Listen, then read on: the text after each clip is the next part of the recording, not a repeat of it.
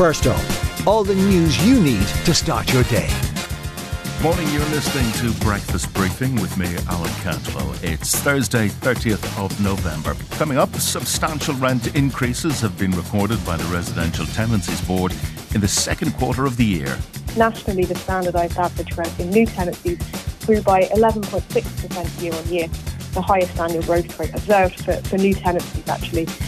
But first up this morning, more substantial rent increases have been recorded by the Residential Tenancies Board in the second quarter of the year. The latest rent index report shows the standardised average rent in new tenancies grew by 11.6% year on year between April and June of this year.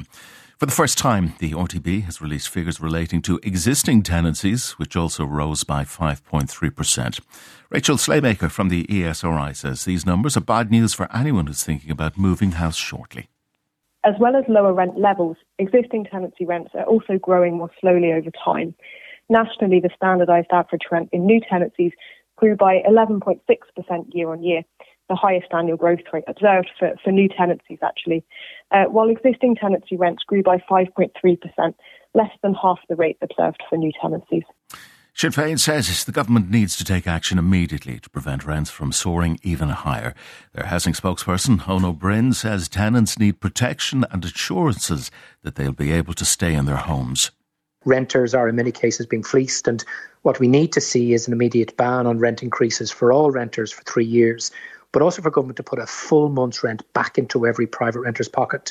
And then beyond that, we need an increase in acceleration of the delivery of affordable homes. The government's come under a scathing attack over housing. The leader of the rural group of TDs says the government's new planning bill is just like shuffling deck chairs on the Titanic. Speaking ahead of today's Dáil debate on the bill, Independent Deputy Matthew McGrath says it's doing nothing to address the country's staggering backlog of housing applications. We really need a reform of Bord Pleanála and the whole planning system in Ireland. But this Titanic, as I said, piece of legislation, 900 pages, much to do about nothing, tinkering around the edges.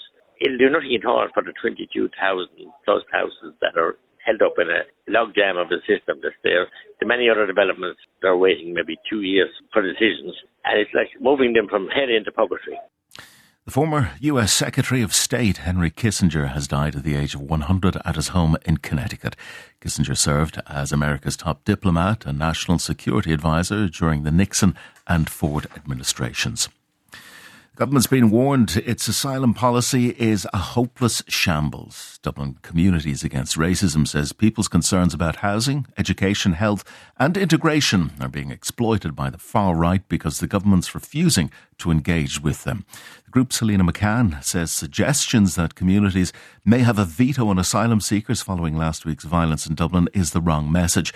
She says it shouldn't be about saying no to refugees, but asking what needs to be done to welcome them and what extra measures and resources should be put in place. We're calling for more consultation with communities where refugees are going to be housed or asylum seekers are going to be housed within the area. And when we say consultation, we mean talk with the community, and a lot of times it's deprived communities. So on school places, housing, meeting people's medical needs, like is there enough doctors in the area? The Traveller Advocacy Group is to protest outside Leinster House next week, calling for action on the mental health sector. The Traveller Mental Health Network says they are still waiting on a government-led strategy to deal with the escalating crisis of suicide in their community. 82% of travellers have been affected by suicide, with a traveller 8 times more likely to take their own life than someone in the general population. Susie McCarthy from the Traveller Network says a mental health strategy was promised 3 years ago, and they can't wait any longer for it. It's like an epidemic at the moment across the community. You know, I mean, I think the last comprehensive study, the findings came out in 2010, which showed back then like 7% higher than the national average, accounting for 11% of all deaths in any 1 year. But I mean, that research is, you know, it's old research at this stage. And I think anecdotally, definitely within the network, you know, the feeling would be that those statistics are a lot higher. Road Safety Authority is advising road users to prepare for cold weather conditions this morning. Met Éireann's issued a yellow warning for cold temperatures and icy patches across much of the country, leading to hazardous conditions on roads and footpaths. The RSA's David Martin says check local traffic updates before setting out and make sure your car is safe before you pull off. We suggest that you clear your windows and mirrors before you set out. Use a screen scraper and de-ice or fluid. Don't do what a lot of people do, which is put hot water on your windscreen because it will crack the glass. And then when you're actually driving, just slow down, use all your controls delicately, don't jam on the brakes, and leave extra distance between you and the vehicle in front. Construction starts today on the country's first dedicated bio-CNG refuelling station. The depot will open next April at St Margaret's in North Dublin, offering clean, sustainable fuel to Irish businesses. John Rooney, Managing Director of Flowgas Ireland, says bio-CNG provides commercial fleets with a greener and more efficient alternative to traditional fossil fuels. It's compressed natural gas that is derived from biomethane, which in itself is derived from the anaerobic digestion of organic materials like farm waste, food waste, slurry, etc.